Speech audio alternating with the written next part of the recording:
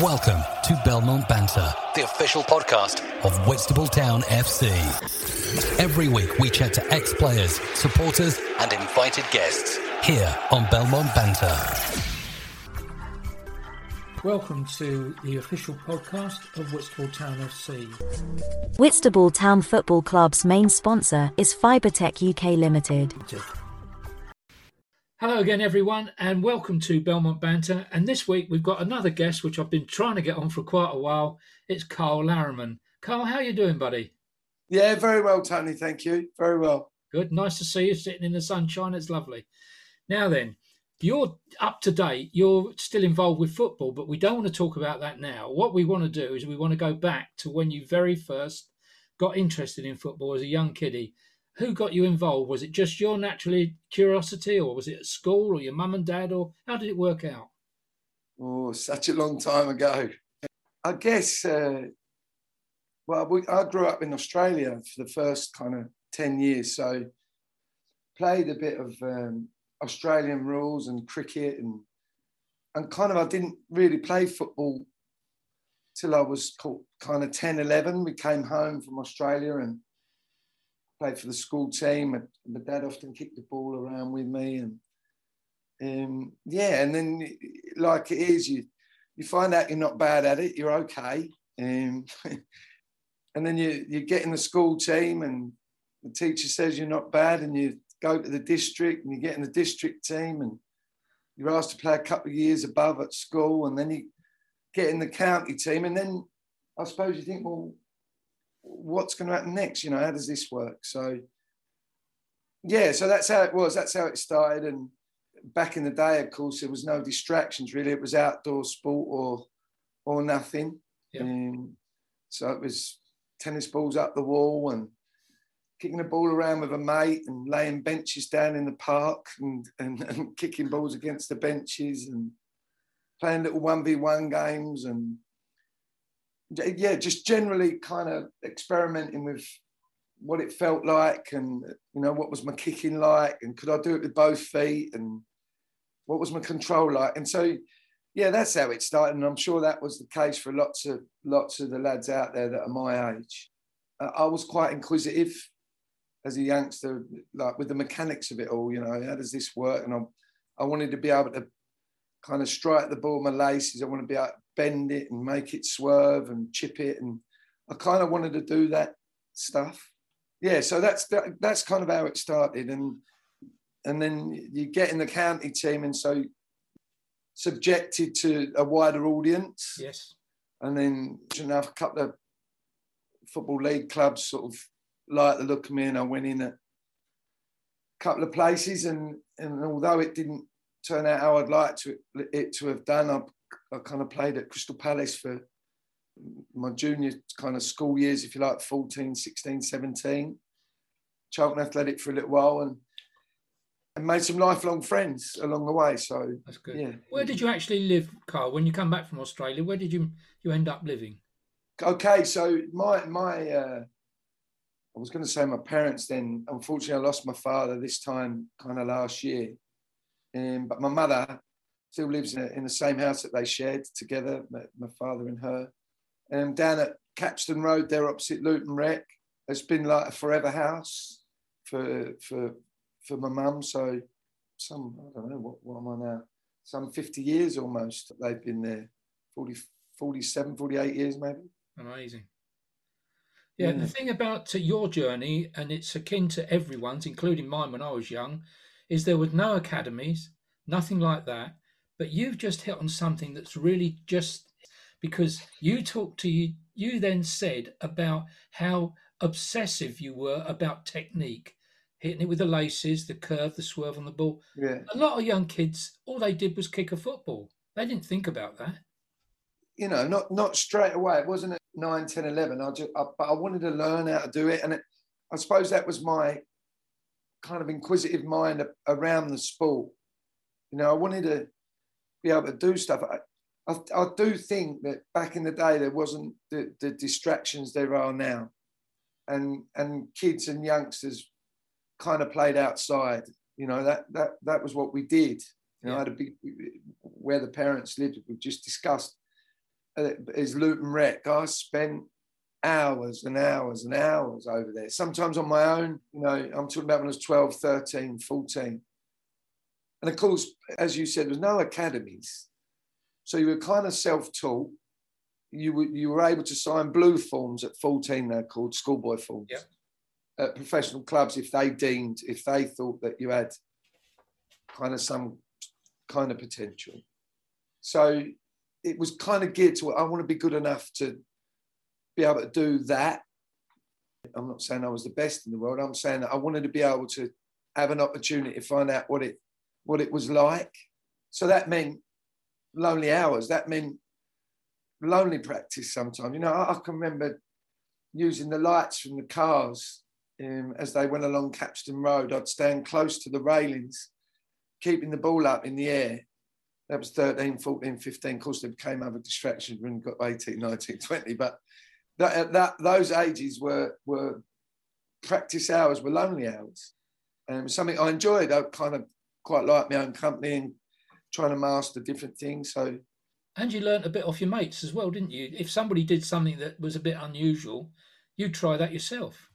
Yeah, always. In London, I was the country bumpkin. I come from down in Kent, and I signed for Crystal Palace, and they were all wide London boys. You know, they were street kind of lads, knew how it all worked, and I was a bit country, and so I got a bit of stick for that. But you could learn, and they were all into the different turns. And at that time, Johan Cruyff and all those kind of players had invented new turns, a bit like Ronaldo and Messi and all those do today. It was Johan Cruyff and Pele and the likes back in our day. But yeah, you wanted to have a go at everything. Yeah, that's what we did. How did you move on then from sort of like Crystal Palace and Charlton? What happened next? Because you mentioned something about scouting. Well, I was asked to go and play in Denmark, and I didn't go. I was 17, 18, or maybe just before 18. I was asked to go anyway. I kind of didn't. And listen, it's very easy to look back and go, well, I wonder what would have happened if I'd have gone. But I was a bit of a home kid, and so, for want of better words, maybe I bottled it, and I didn't go. And I didn't really get into coaching straight away. 18 to 21, it was kind of about the teams that I played in. I really enjoyed. We had a team at Sittingbourne that I loved playing in. That are great friends till today, you know. And my father was the manager. He assembled a real good side, and the likes of Stevie Cairns, Johnny Herbert, Paul Everest, Gary Doe, Arthur Irving, Andy Leach, Wally Butler, big friend of mine, Stevie Wadhams, who unfortunately just recently has passed on, but really, really kind of tight group, loved it there. And what was the name of the club? What was it called? Well, we were Sittingbourne Football Club. That's where we were. So your dad was there involved with it then? My dad was the manager. I mean, I got a bit of stick early on because they said, listen, you might not be in the team if Dad weren't the manager. Got a bit of that from all the opposition and stuff like that. But once you scored a few goals, I think they left you alone. And the teammates were very supportive. But it was a wonderful 3 or 4 years. Like, really, really enjoyed it there. Probably playing-wise, that and bits of Sheppey were my favourite clubs. I played also at Dartford and Bromley. And yeah, so... But I enjoyed it most at Sittingbourne and Sheppey. You've just hit on one word there that most people keep coming up with, mates. And that's what it is, isn't it? I think that back in the day, look, we now the remuneration is kind of, it's off the wall. And what you got playing for Kent League clubs, in order to go and play at Isthmian and conference clubs, I went to Dartford. The remuneration wasn't a whole lot more, and it was a whole lot more travelling and not necessarily with, look, they become teammates, they become acquaintances but they weren't your true friends. No. And once you realise you're not going to have a career as a professional, I wanted, to the best of my ability, play with my mates at a good standard. And the Kent League then was a good standard with you know, and some bloody good players who certainly would. I guess the beauty of us playing back in the day was that we've seen everyone since us play. But the negative side is that the players of today didn't see us. I've played with and against some terrific players, but players of today don't understand what you're. I saw Matt Stott a couple of weeks ago. He's not been very well, Matt, and I played with him at a couple of clubs, and he was outstanding. But people didn't get to see him play. You know, other players, which is a bit unfortunate because it's so hard for you to say, well, this, and this, and back in the day, because they've not seen it. No, they've not seen it, no. So they just go, well, all our yesterdays, eh? You know? so, yeah, and there's some good players. Don't get me wrong, there's some good players, but I've just thought the general standard of player was a very good one when we played, particularly in the Kent League. I mean, I played up in the Beza Prem and with Dartford and a few games in the conference when they were in the conference, but like there was some decent players. But I don't think there was that much difference between the levels, you know. Yeah. And yet once that step up is taken, particularly for the club, there's a lot more pressure on the club and the players, isn't there? Because although it's a step up, better opposition, everything else, it doesn't always equate with the attendances and the finances. It's a real balancing act, isn't it? Yeah, and of course, yeah, it is, Tony. And it was like you were on a bus and you could be on the bloody bus for 8-10 hours in the day. There was you didn't travel on trains. Clubs couldn't afford it. So you travelled on buses. A couple of times you travelled on the train, the real normal ones. And I couldn't kind of, for me and what I wanted, I didn't like the idea of being out from 7:30 in the morning, travelling into London to get on a coach or the odd occasion the train and getting home at 10:30, 11 o'clock at night. It wasn't for me, just like as part-time football, if you like. It wasn't for me. I don't know, people might say it's a cop-out, I don't know, but I kind of like the idea of meeting up with my mates at 12:30, travelling to wherever for 1:30, playing at 3, and then being with my friends again at 5:30. And the standard was a good one. It was. That we played in. So, but I wasn't blessed with loving travelling, you know, around the countries in different parts of the world, yes, but up and down the country to play football wasn't for me. No, of course, the pitches, wherever you went, the pitches were bogs and bumpy, and so I didn't see much point in travelling 5 hours to play on a bumpy pitch. No, that's another thing that the youngsters today don't understand, because the general standard of pitches now, I mean, yours where you are, I mean, we've still got a grass pitch, but I mean, we played last night. I'll tell you, it was like a carpet. Beautiful. But go back only 10 years, 15 years, and some of them were a mess, weren't they? We were lucky. We played at the Ball Ground and it was a good pitch. And I remember Botany Road was a good pitch. Yeah. I remember your pitch with there at Whitstable, because it was a massive, big slope. And it used to really gather the mud. I mean, you could put your foot down and be entrenched. Obviously, it's improved way beyond that. But that was also kind of part of it. Yeah. You know, you go to these, you know, I'm not knocking it. A terrific little non-league club, Whitstable Town. And when I say little, that's not condescending, because they're all little clubs really who are doing their best to keep up with all the standards of all the clubs. And a lot of money does now go in the development of the pitches and the stadium and the facilities and health and safety, all the things that weren't there before that are there now. I quite liked it. I mean, we went to different places. I remember Tunbridge Wells was very difficult to play on the surface, but if you got them nice and early in the season, it was like a carpet. It was beautiful. And if you got them like around December, oh no, we've got to go. And listen, we all had our crosses. In general, the pitches were difficult back in the day for everybody. And I hope I haven't singled anyone out there that says, oh, well, that pitch, this pitch. I'm just making a general thing that pitches were tougher to play on. It was harder. They were. And you get the odd good ones. Kent Police, I remember, was obviously well looked after, and they had, you know, money set aside to look after it. And and the pitch was nice there. Yeah, I can remember Ramsgate and all of them.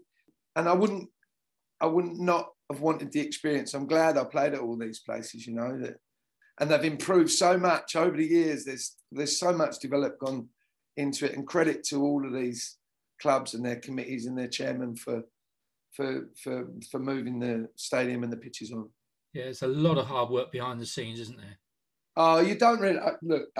I didn't realise as a player what people did. It's only when you kind of get involved, you know, on the coaching side and the management side, if you like, that you see what everyone does. You see who collects the corner flags and puts them away. You see who sweeps up and tidies the dressing room. You see it all. Yeah. You know, see people in there with the cloths and the creams and the cleaning all the tiles, and you see it because you're there more often. Yeah. As a player, you just go down there twice a week and play on a Saturday and in the bar and home, you know, so you don't see it. That's very true. That's very true. So these kind of people are the ethos of the club, and they keep the club going, and well done to all of them. Yeah, well done. That's good that you've highlighted that, because it's almost like front of house and back of house, isn't it? It's almost like a theatre. You know, you see the curtain go up, you see all the glamour and everything else, but you don't see the stuff that goes on behind the scenes, the stage movement, the guy with the broom, like you said. So, no, it's a very, very good point to make. And then without these kind of people, the clubs don't survive. And generally they're on a voluntary basis.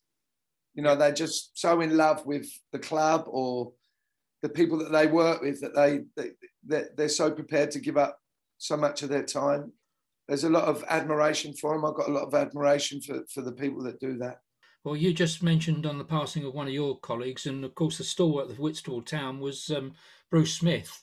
And Bruce Smith held every single position in the club except for chairman. He was everything else: vice chairman, secretary, chief cook and bottle washer, cleared the drains, did everything. And he just did it because he loved the club. I knew Bruce, of course I did. I speak to people like Graham Mitchell, and I had a little spell at Whitstable, but that was to help Trevor Gowan. Do you remember Trevor Gowan? Yeah, Trevor, I like Trevor. Yeah. Yeah, I helped him out for a little while. I didn't really want to, but anyway, I played a few games. So I didn't get to know Bruce overly well, but I know that Graham Mitchell and Stevie Wadhams himself and Andy Leach and Jerry Allen and all those kind of people were big fans of Bruce for what he did for the club, and they have a lot of love for him. It's been a difficult period because mentioning those names, Stevie passing just recently, it's kind of affected. I'm sure many more people than me, but it's kind of affected me as a you know, when you think of how much time we spent together when we were playing, and then outside of playing, and then they're not there anymore. You know, it's and so young. It's hard to sort of square the circle sometimes. But let's go forward now, if you like. Yeah. When did your playing career actually finish? When did you? When I was about 20. Some would say it finished at Bromley. Some would say it finished at Dartford. Some would say it finished at.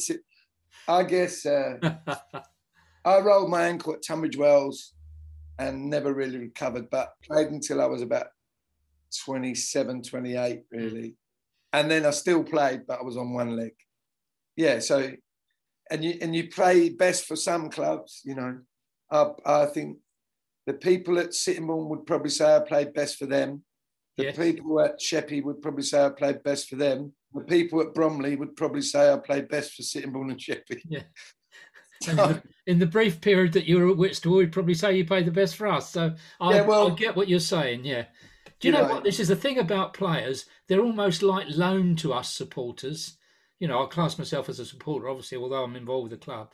But, you know, they're yours for the time that they're with you. When they go on and then they come to another club, they always get a good welcome when they come back. You know, that's how it's got to be.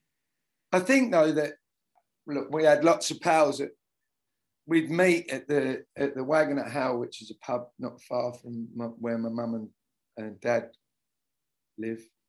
We'd meet at this Wagon at Howe, and it was Sheppey players, Chatham players, Sittingbourne players. We'd all meet there and on a Saturday evening after the game. So you know, you'd shower and quick drink with your teammates, and then 4 or 5 of you go to the pub, and 4 or 5 chatting players, 4 or 5, and you'd spend all night discussing football. The wives would all sit together, and on the cold nights it'd be a big coal log fire. But I think back in the day there was a little bit more loyalty with the clubs you played for, so people would stay 3, 4, 5 years. Now I think the turnover of players is quite a hefty one. It's a lot quicker, yeah. And it's a lot more regular. I think partly that is they get their head turns as well. I guess financial remuneration, or a team that comes knocking that's 2 or 3 places in the league above, or they've got better players, or whatever it is. There's a lot of movement with the players. But look, listen, it's a democracy, and I guess everyone's allowed, right? Right. Whitstable Town Football Club's main sponsor is Fibertech UK Limited. So 26, you've sort of hung your boots up playing-wise. Did you then get into coaching? I was fortunate enough. I mean, I kind of lost my way for a little while, and I was fortunate enough to meet a fella called John Ryan. He was the manager at Sittingbourne.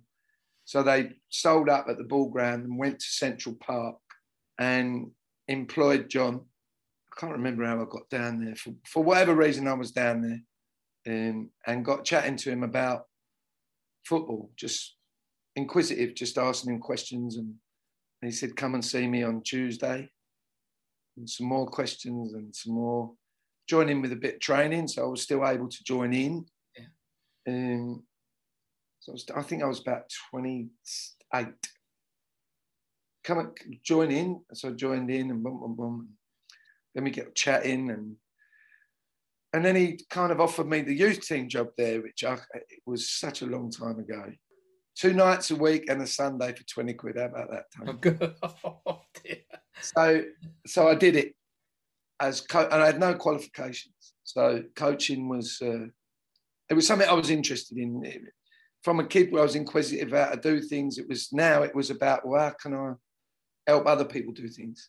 Yes. And then I passed my prelim, which was a kind of a week's course, and you get assessed over 3 topics, etc. And then Sittingbourne Football Club gave me a full-time job. I think that went up to about £120 a week, which was full-time, 40, 50 hours a week. I did that, and I went on a prep course. And back in the day, Central Park was a new thing, and they had 2 lovely training pitches down the bottom. Yes, I remember a long time ago. But and obviously plus the stadium. Yeah. So Les Reed and Martin Hunter, both big in the FA at the time, and have since been at both of them been experienced men at different football clubs. They were running a preparatory course, and part of them being able to use the facility was that I went on the course. Anyway, so I went on it and did really well, and they invited me on a full licence, which was like a month later or something at Lilleshall, and I passed that. And so within like a year, 18 months, I'd got to my full licence, kind of took to it. I kind of understood it. And I guess you have your own style, your own way. And I asked questions of players. And so back in the day, it was a bit command, do it like this, do that, do this. Mm-hmm. And then they guided discovery was, well, how do you feel? What would it be like if you did it like this? How could you improve this? How could you? So he was trying to lead someone to an answer. And then I found that a combination of the both was me. Sometimes tell, sometimes guide. I'm kind of trying to create a relationship with players. So anyway, that was that. And I passed the full badge, and that was me up and running. So, and then now I've got okay, so what do I do with it? You know, what is it that I do? And that's where John Ryan was key. Yeah, he was key to me. And through my life, I was lucky I met a couple of people that were beneficial, but friends from many years back. So John, still a friend now, went out to see him last year in Spain. Yeah. Neil Banfield, I went to Dover with John. He resigned at Sittingbourne, went to Dover. Mm-hmm. I went with him and took up the youth development role there. So again, it was all learning. It was all about learning and learning about players and learning about coaching methods and putting your own style across and developing. And then John got the sack, unfortunately. John got the sack. Peter Taylor came. I worked for him for a little while. And then Neil Banfield, who was a friend of mine at Crystal Palace, kind of... Yeah, when you were young, yeah. When we were like youngsters, babies, but we'd been friends all through the years. He rang me and said, look, listen, can you come up to Charlton? We want to have a chat with you. And I'd been talking to him about it, but I hadn't declared any interest and they hadn't declared any interest to me. And so I got a job running one of the teams. So that was like twice a week coaching and a Sunday. And in the team was the chief executive's son. And like we did really well. And so, you know, the academy manager and him got together and it was like, well, look, do you want to do a bit more? And so it developed from there and then I became full-time.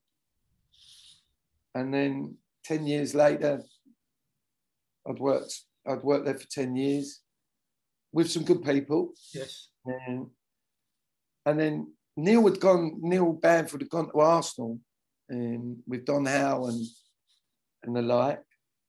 And I've been speaking on off. And then I got a phone call, Liam Brady wants to speak to you.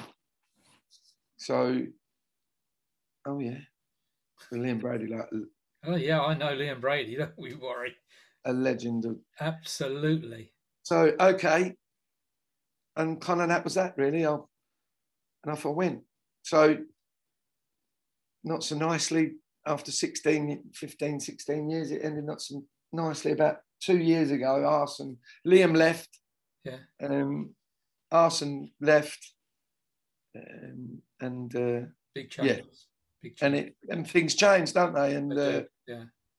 Things could have been done a bit better, to be fair. But look, these things happen in football, and on you go. So that was a hell of a journey for you, though, wasn't it? Jeez.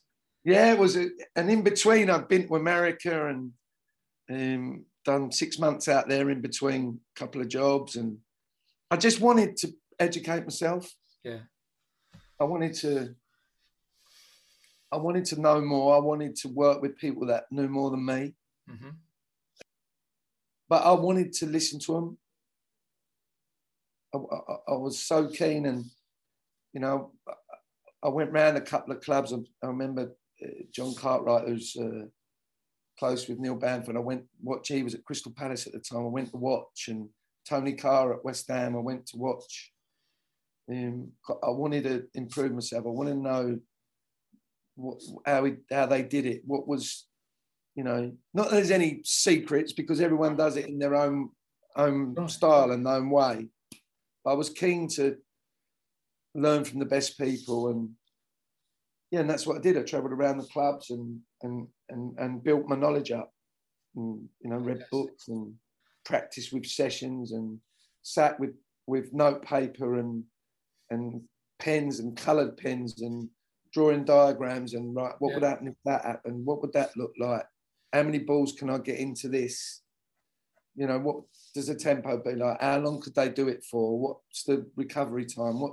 And so just loaded myself with knowledge. I'm going to ask you an awkward question. Now, you've had a very, very checkered career. Yes, I still love my wife. Of course I do. and then on the coaching side, there must have been one or two players through your fingers that, for whatever reason, they didn't have the right attitude. It's going to be difficult because I don't really want you to name anybody because I don't want you to dish the dirt on anyone. But you must have been so frustrated at times when you've seen a kid and he's got all the ability in the world, but he hasn't got either the desire or anything up there. Yeah. How do you cope with that as a coach? I think what you have to look for is all the strengths that the individual's got, because it is an individual thing. Yeah. All the strengths, and then I don't like to call them weaknesses, but all the development areas. Good comment, yeah. So if it's football intelligence that is missing. That you know, that's an area you can work on. If it's the physicality, so some kids are outstanding technically but haven't got the physical capacity. Some have got the physicality but not the technical ability. So you have to work out what you've got and what is it that this individual needs. Yes. And then through time, work out at what levels do you think these youngsters could play. So we in general, most of the players at Arsenal were decent players because they were scouted. Yeah. You know, there'd be other clubs in for them as well. As much as Chelsea would have players that Arsenal were interested, Arsenal had players at Chelsea, of course, or Tottenham or West Ham, or so they all had something. But the skill is, what have they got and what do they need? Yeah. And if you could combine, where does that take them? Where will it take them? Mm-hmm. And I think that the key is to get the maximum of their potential, get it out of them, and sit and discuss things with them and talk to them and make them value what they are. You know, what is it that you need? You know, and as they get older, look, these are the kind of, when they get older and they're 15, 16, 17, look, these are the things that are going to get you in people's teams. Because they're your strengths. Yeah. So keep working on them because they're going to get you in people's teams. And these are the things that are going to get you out of the team. So you've got to work on your development. Yeah, I get what you're going. So now, not only you've got to work on your strengths because that's what gets you in, but work on your development areas because you don't want them to be the things that are going to get you out. Brilliant. So, and once you kind of created a relationship with these players with regards to communication and stuff, most of the time they're going to want to do it. Have you ever done any speaking at all? Have you ever gone around giving coaching seminars? Yeah. I guessed you had, because honestly, your passion for coaching just comes out. I think that you know, the lads will laugh now, but I was the baby of the group. Like I still am with all my pals. Like I'm nearly 60, but I'm still the baby of the group. So they were all, you know, 3, 4, 5, 6 years older, the ones I knocked about with when I was playing. So I was 18, they were all 25. They were just starting out on young families and stuff. And they educated me in how to communicate and develop, and that I learned so much from all the lads I played with and socialised with. They grew and shaped me without knowing it. They're still all my friends today, and they were good people to talk to about football. Yeah, it's good. It's the good thing about football. It's long lasting, isn't it? It is. Everyone's got an opinion, haven't they? The local plumber, the electrician. Yeah, absolutely. I don't know how to do. We're getting to the end of the chat, and I don't want to not stop by not talking about your current situation. But you only need to tell me, you know, as much as you want to tell me. But you're involved with Chatham, aren't you? Yes, I am. So okay. So how that developed was, I went out. God only knows. I think a couple of the lads were going up there to watch a game, and I finished at Arsenal, and I was not interested. That was me done. Finished. I'll head towards retirement. And anyway, I spoke to Kevin Ake, the chairman, said, "Look, so and so. I was introduced to him. Could you come and meet me in Westmoreland?" So I went and met with him, and kind of it developed from there. I liked what he had to say. I liked what they'd done to the ground. I hadn't been up there for such a long time, and what they've done to the stadium's kind of beyond belief. Yeah, they're massive in the community. They're you know, food for those who are finding things tough. They supply food and clothes banks and just so much they've done in the community to help enhance people's kind of everyday life. Yeah. And so that was that director of youth. That, you know, then the first team manager was employed a fellow called Scott Lindsay. He's done a very good job with Darren Smith, his assistant. Unfortunately, well, fortunately for Scott, you know, the goal was he come in and we wanted to help him kind of get his career back on track. He had a dreadful time that his wife passed, and the club were lucky to get him. You know, he needed something, but he couldn't be too far away from home because of his family and stuff. So we were fortunate enough to get Scott, and Scott has kind of just recently left and gone to Swindon Town, and Darren Smith sort of gave the time because he was big with Scott. And anyway, long story short, and not that I've it's not something I would have chosen to have done, but the chairman and myself are looking after the team. We played last night. We played Maidstone last night, drew 2-2. We played Welling on Saturday, drew 0-0. So they're Conference South teams. Brilliant. And so for the period that's not too far in the distance, for this period, I am sitting in the hot seat with the chairman. Well, congratulations. Who's more of a friend than a chairman. He's, congratulations. You know. So so I'm doing that, and the reasons behind it are, and want to keep all the backroom staff, Scott, the chairman, myself, Smudger. We've got a squad together for the coming season, and of course, you know how it works. Managers come in, everything changes. Everything changes. They want their own staff. They want their own players, and so on and so forth. So more importantly, they suddenly want a different style of play at times, don't they? Well, this is big with us. We've created a DNA that we play to that's not easily coached, and we wanted the continuity, so all the kids play the same throughout the age groups. We've developed some young players that are in and around the first team squad right now, and a couple have been on trial at league clubs. So we didn't want to change the philosophy of the club. Yeah.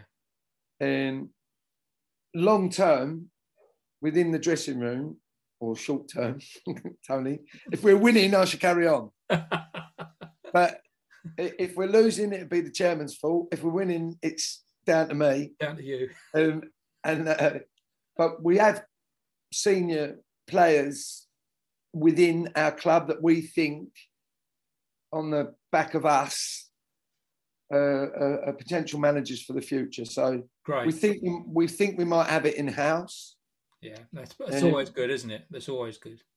Well, if we can get some results early on up front, then it'll be a good decision. But of course, if we don't, then we're going to have to make a decision on whether we go for someone outside or we promote one of these early. So yeah. Okay. Well, that's taken us full circle. What a journey! What a journey, Carl. That's absolutely fantastic. Well, I think we need to end it there only because of time, but I could carry on chatting to you for hours because I find it really fascinating, your take on players, young players, coaching. I heard an interesting thing yesterday on the radio, and it was to do with Leeds. It was a thing about one of the guys phoned in saying how he was worried about Leeds, they're going to lose their players or whatever else.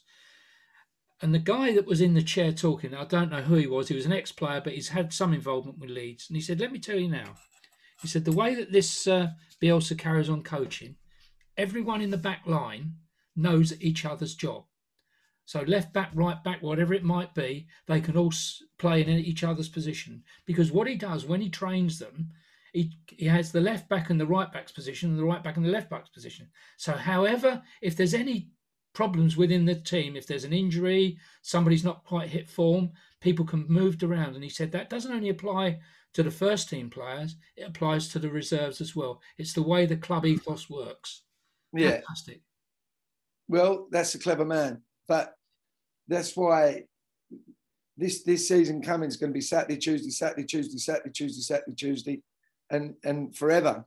And so not everyone's going to be able to play in all of those games. No. Exactly.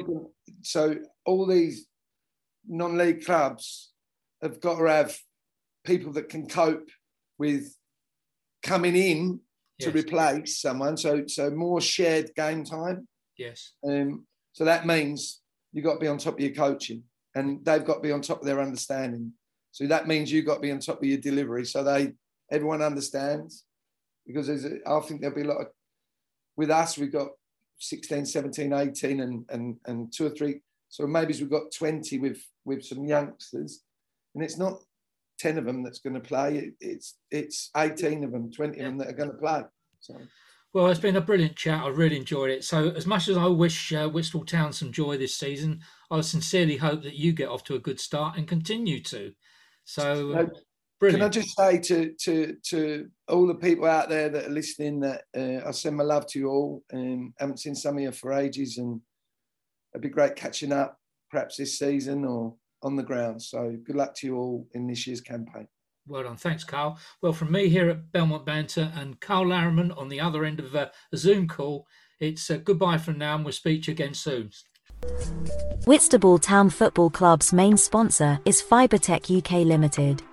They are providers of optical fibre services to the telecoms industry, specialising in optical fibre provision, local and long haul. We offer a full turnkey solution to our clients throughout London and the south of England.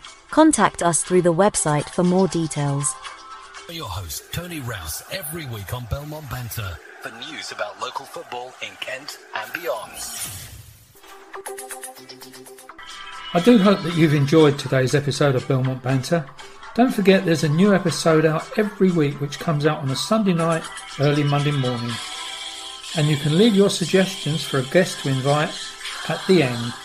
And leave a like, and don't forget to pass it on to all your mates. Cheers!